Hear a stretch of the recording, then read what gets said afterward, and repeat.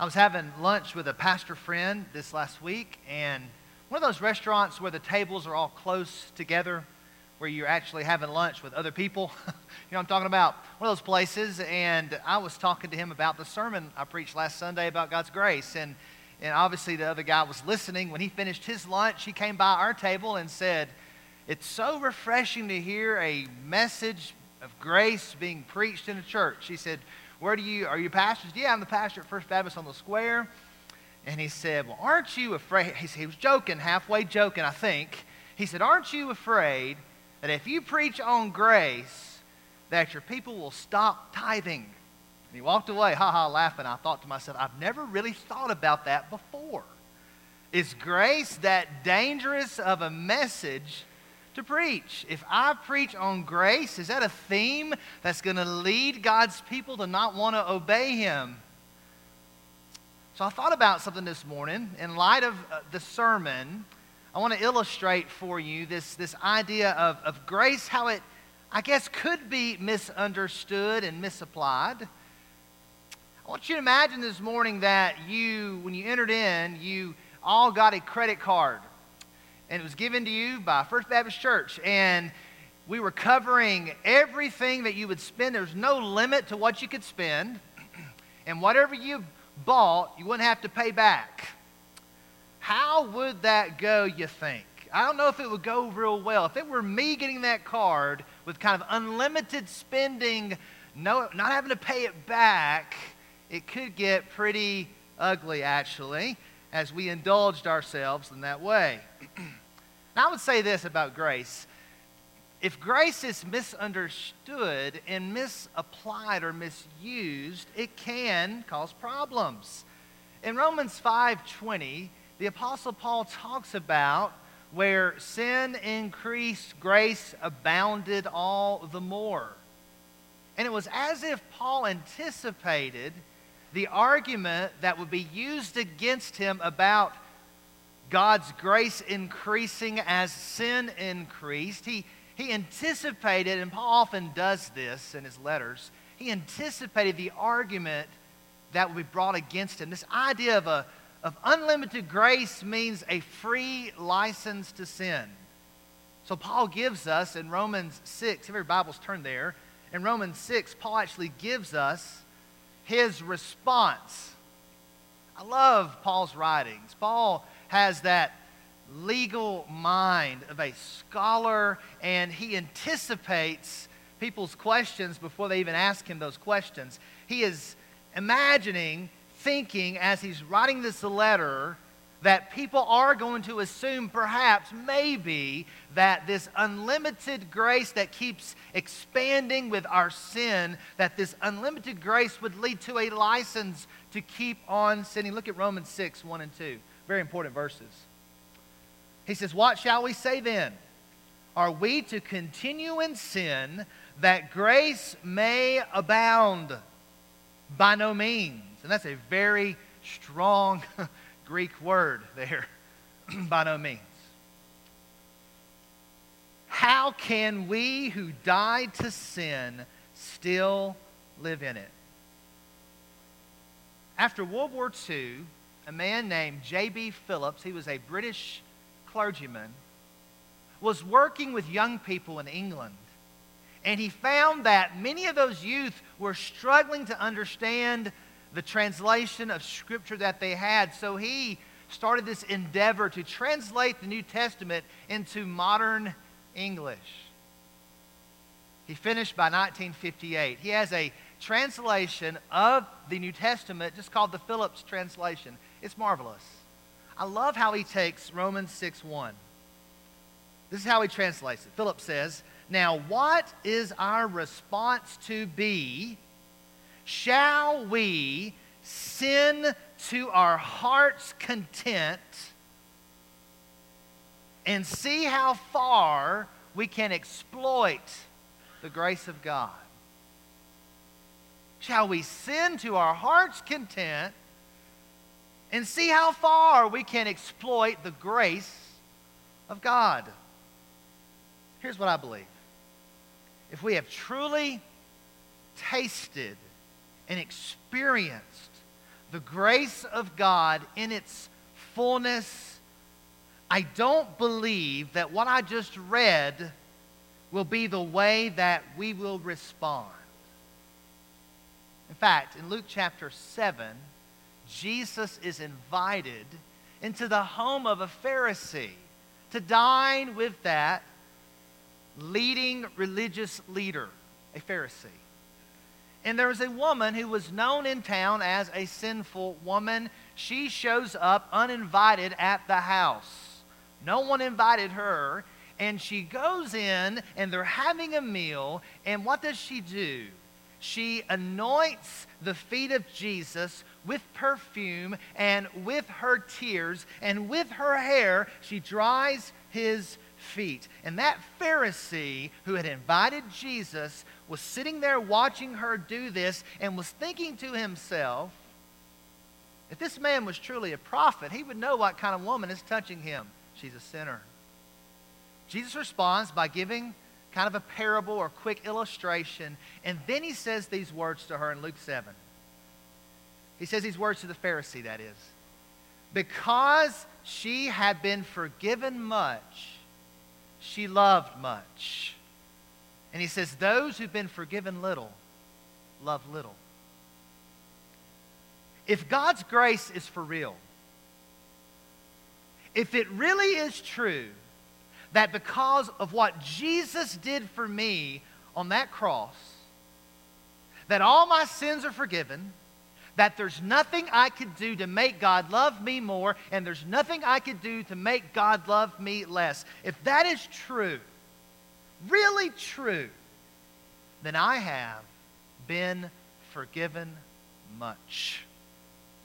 And if we believe that we've been forgiven much, and we experience and live in God's everlasting forgiveness, mercy, and grace, how can we not love the Lord with all of our heart?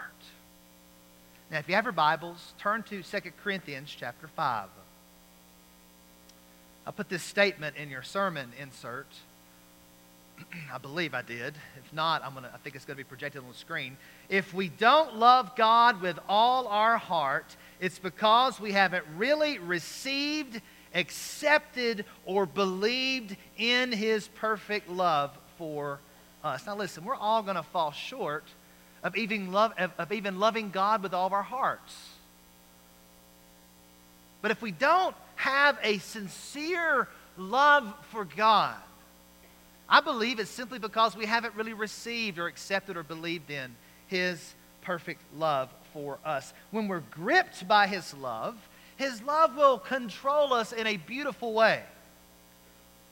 So that deep down, we do not want to sin to our heart's content so we can see how far we can exploit the grace of God. We're not going to want to do that if His love has touched us. Look at 2 Corinthians chapter 5. Look at verses 14 through 15. Now, I know some translations use the word compel instead of control. This is the ESV. Paul says, for the love of Christ controls us because we have concluded this, that one has died for all, therefore all have died. And He died for all, that those who live might no longer live for themselves, but for Him who for their sake died and was raised. What a marvelous gospel set of verses for us to know. Many translations do take verse 14 to say the love of Christ compels us. Either way, compel or control, it's a strong Greek word. But it's the love of Jesus that compels us, that controls us. It's the love of Jesus, the one, this verse says, who died for all, that then leads us to die. Die to what? Die to self. Die to pride. Die to having it our way.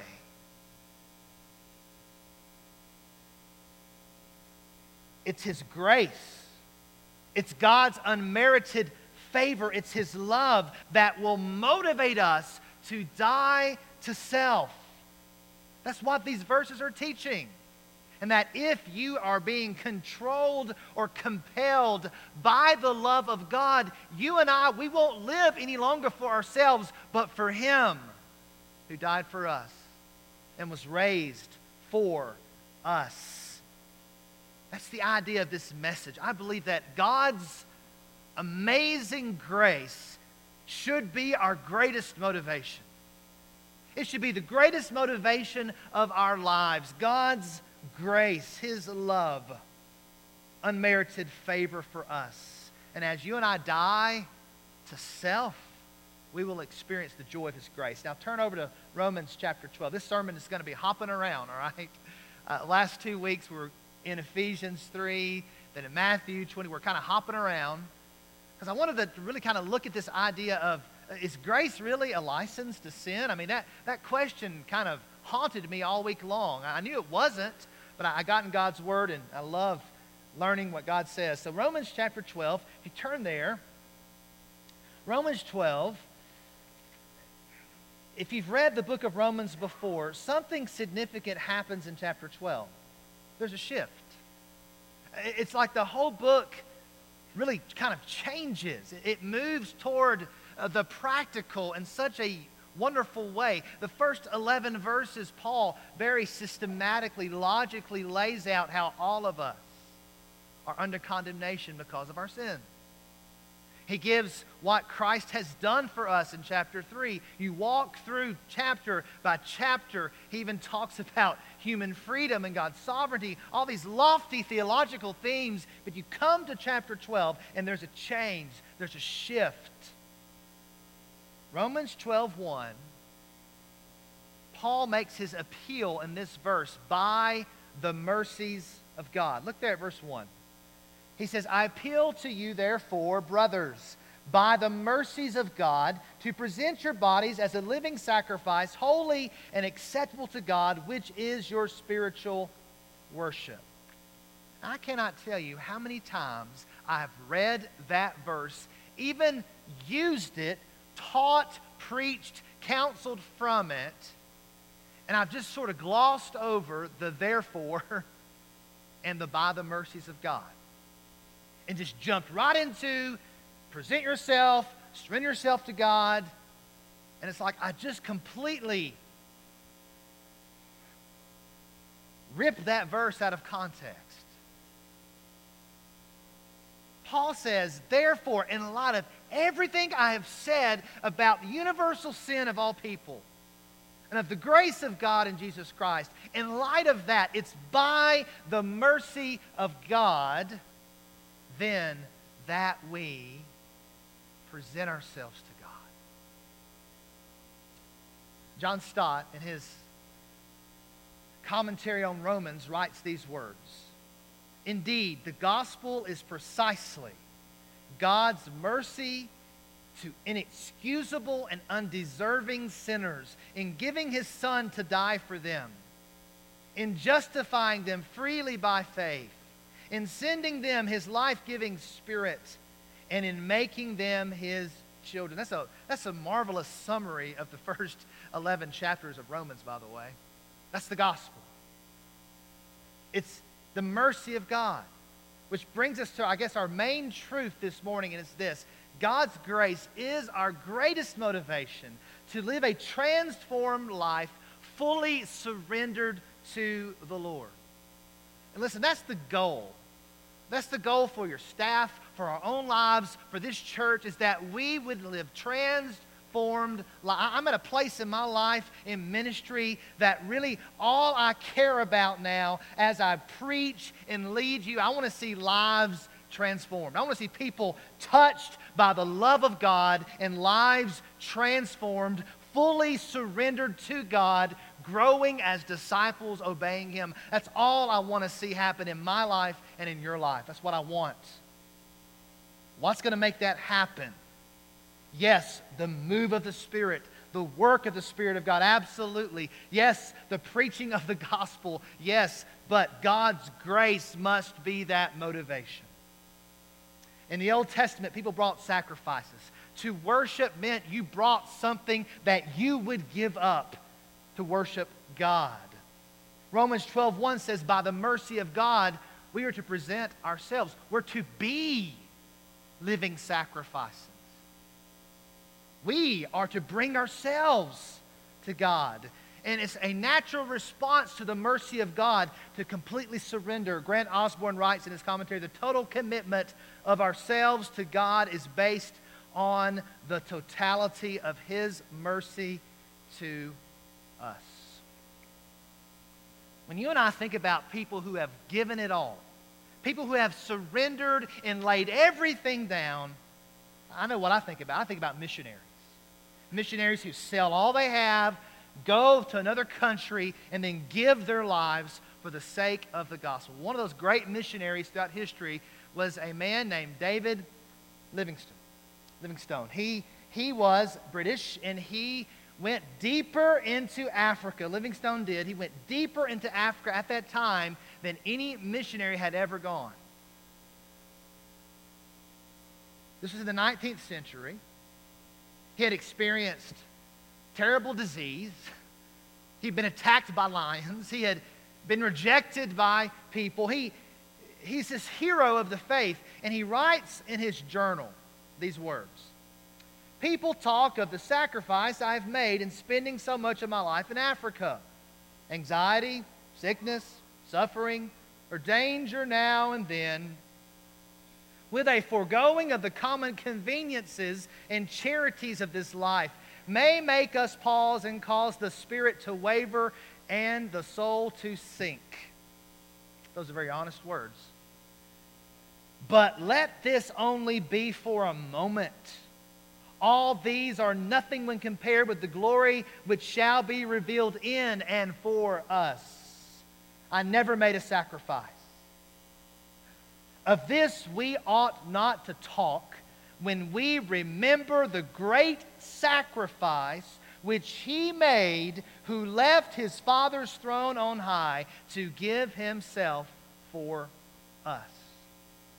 In light of what Jesus did for him, he could say, what I have done for the majority of my life was truly not even a sacrifice. You see how the motivation of God's love and mercy and grace lit a fire in his life to fully surrender to God and be transformed by God. Now, last week I wanted to show you a movie clip, but I ran out of time. In the weeks leading up to Christmas, we would watch different Christmas movies in our home, and one of those movies was the 1984 version of A Christmas Carol, where George C. Scott plays Ebenezer Scrooge, Mr. Bah Humbug himself, who has no use for charity, no use for Christmas. He's a miser. This guy is pathetic. He's pitiful. And the story is of how these Christmas spirits or ghosts come to him in the night and show him his past and show him the present and show him his future. And he wakes up a transformed man from that experience. I want to show you about a 1-minute clip. My favorite part of the whole movie. It's at the end of the movie where his faithful, humble, loyal employee, Bob Cratchit, is a few minutes late because it's Christmas Day. I want you to see how transformed Ebenezer Scrooge is and the grace that he now extends upon Bob. Let's watch it together. Do you know what time it is? Yes, sir. What time is it? 18 minutes past the hour, sir. 18 and a half minutes past the hour. What do you mean, coming here this time of day? I'm sorry, sir. I am behind my time. Yes, I think you are. Step this way, sir, if you will, please. It's only once a year, sir. It shall not be repeated. I was making rather merry yesterday. Well, I'll tell you, my friend, I'm not going to stand for this any longer. Therefore, I am going to double your salary. Double my salary, sir? Yes, Bob.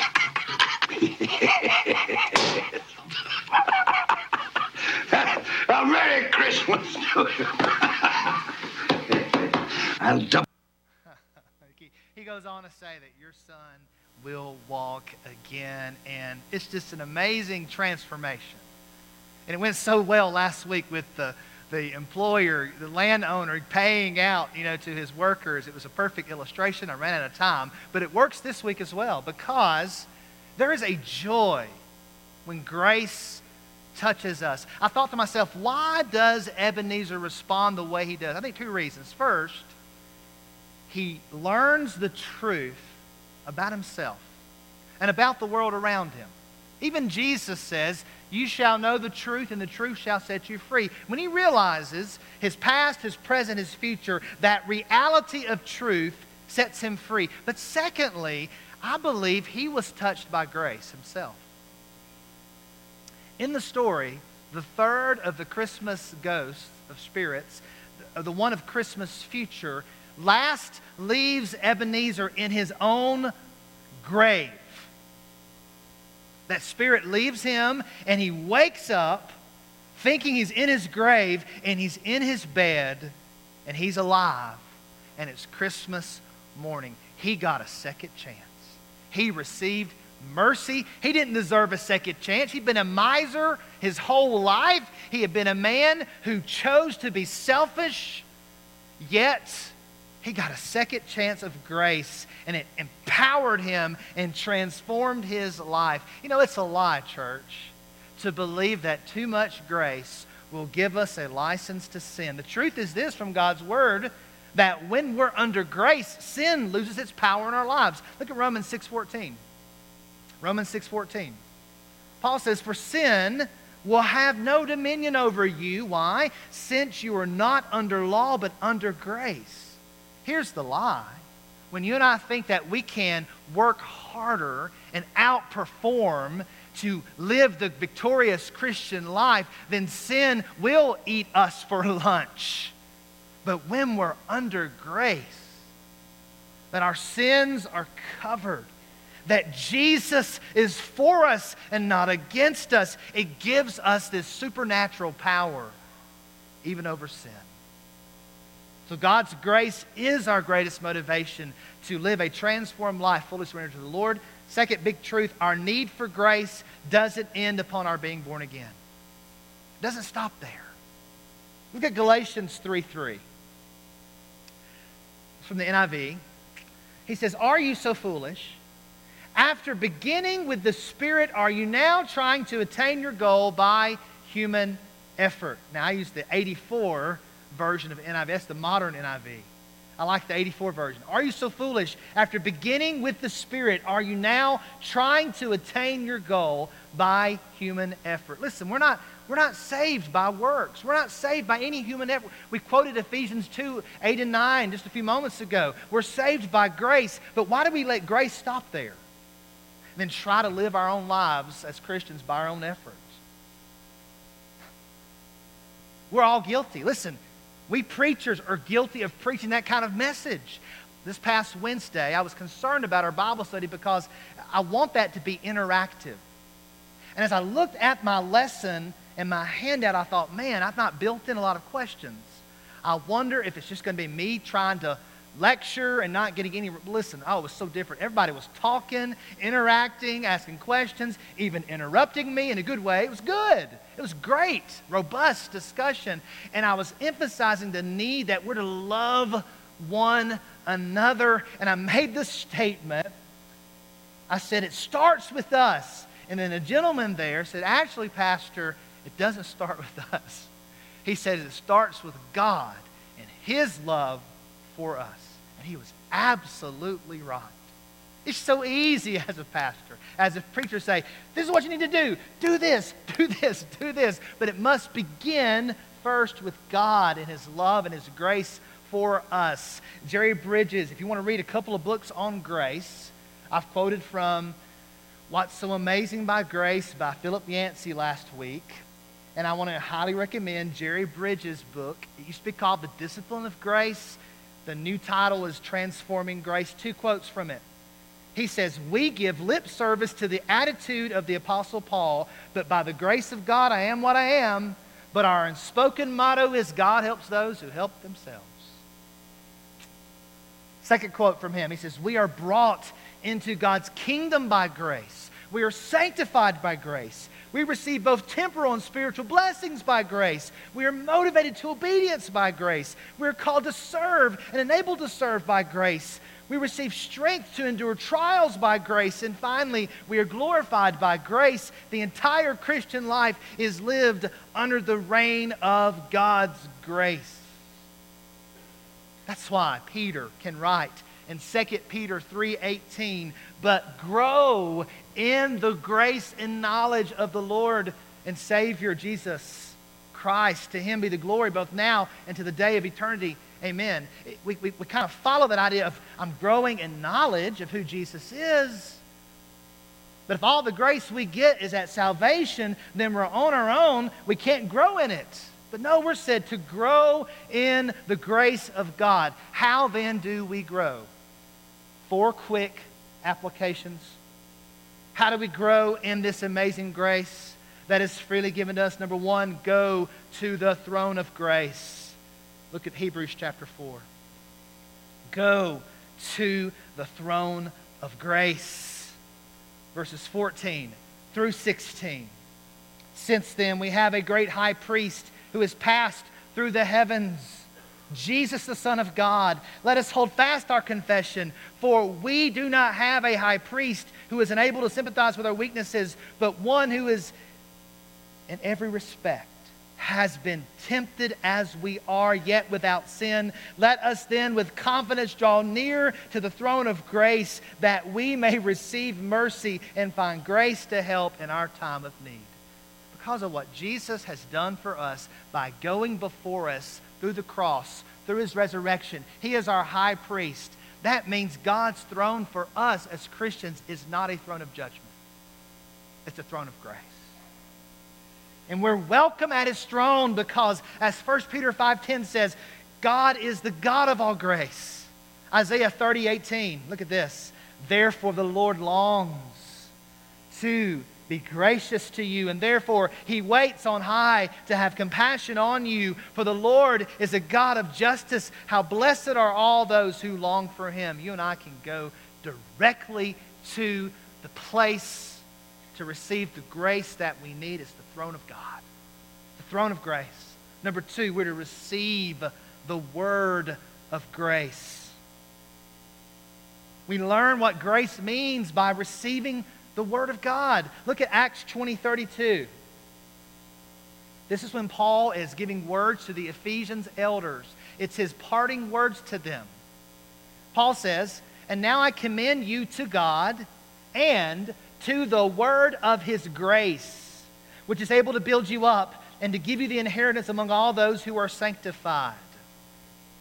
We don't live by bread alone, but by every word that comes forth from the mouth of God.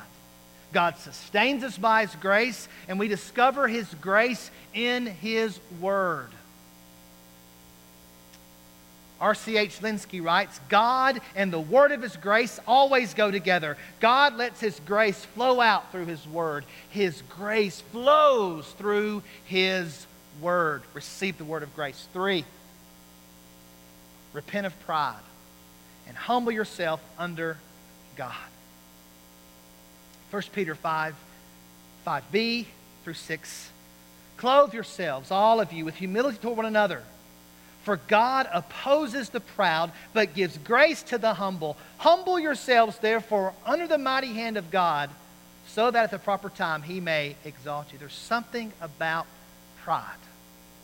Self-sufficiency. God says, I'm opposed to that. But I give grace to the humble. 4, remain in God's love. Preach the gospel of grace to yourself. In John 15:9, Jesus says, as the Father has loved me, so have I loved you. Abide in my love. That is, Jesus says, remain in my love. Jude 1:21. He says, keep yourselves in the love of God, waiting for the mercy of our Lord Jesus Christ that leads to eternal life. How do we keep ourselves in the love of God? How? By preaching the gospel of Jesus to ourselves every day. Every day, you wake up and say, God, I don't deserve your grace today. I'm going to probably sin today. But you love me unconditionally. You sent your Son to save me. Thank you for forgiving me of my sins, Lord Jesus. I want to serve you today because of your grace. I turn from my sin. I humble myself before you, God. Every day we walk in that grace. We live in that grace. It's not a work. It's a response. It's called repentance.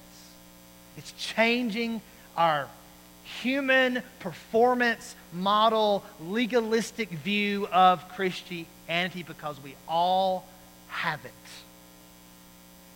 The majority of people in this country, if I were to ask them if they believed in God and heaven and they said yes, how do you get there? They say, just live a good life.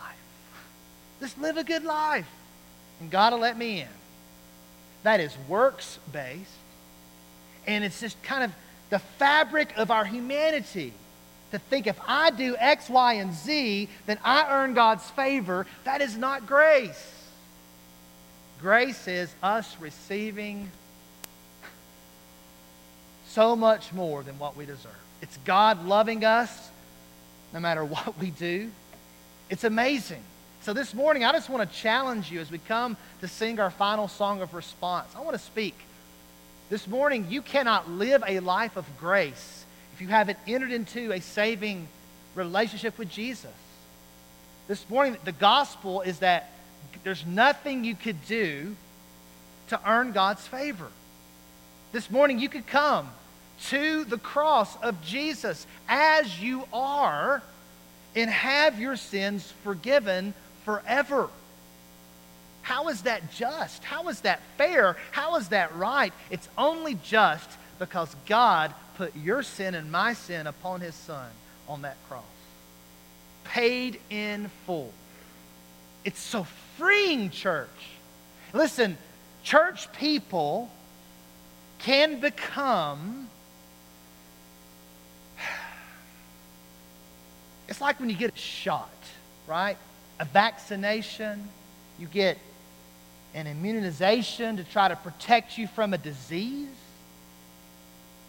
My biggest fear is that people have heard the gospel so much, yet not received the truth of Jesus, that they think they're okay, but they're not.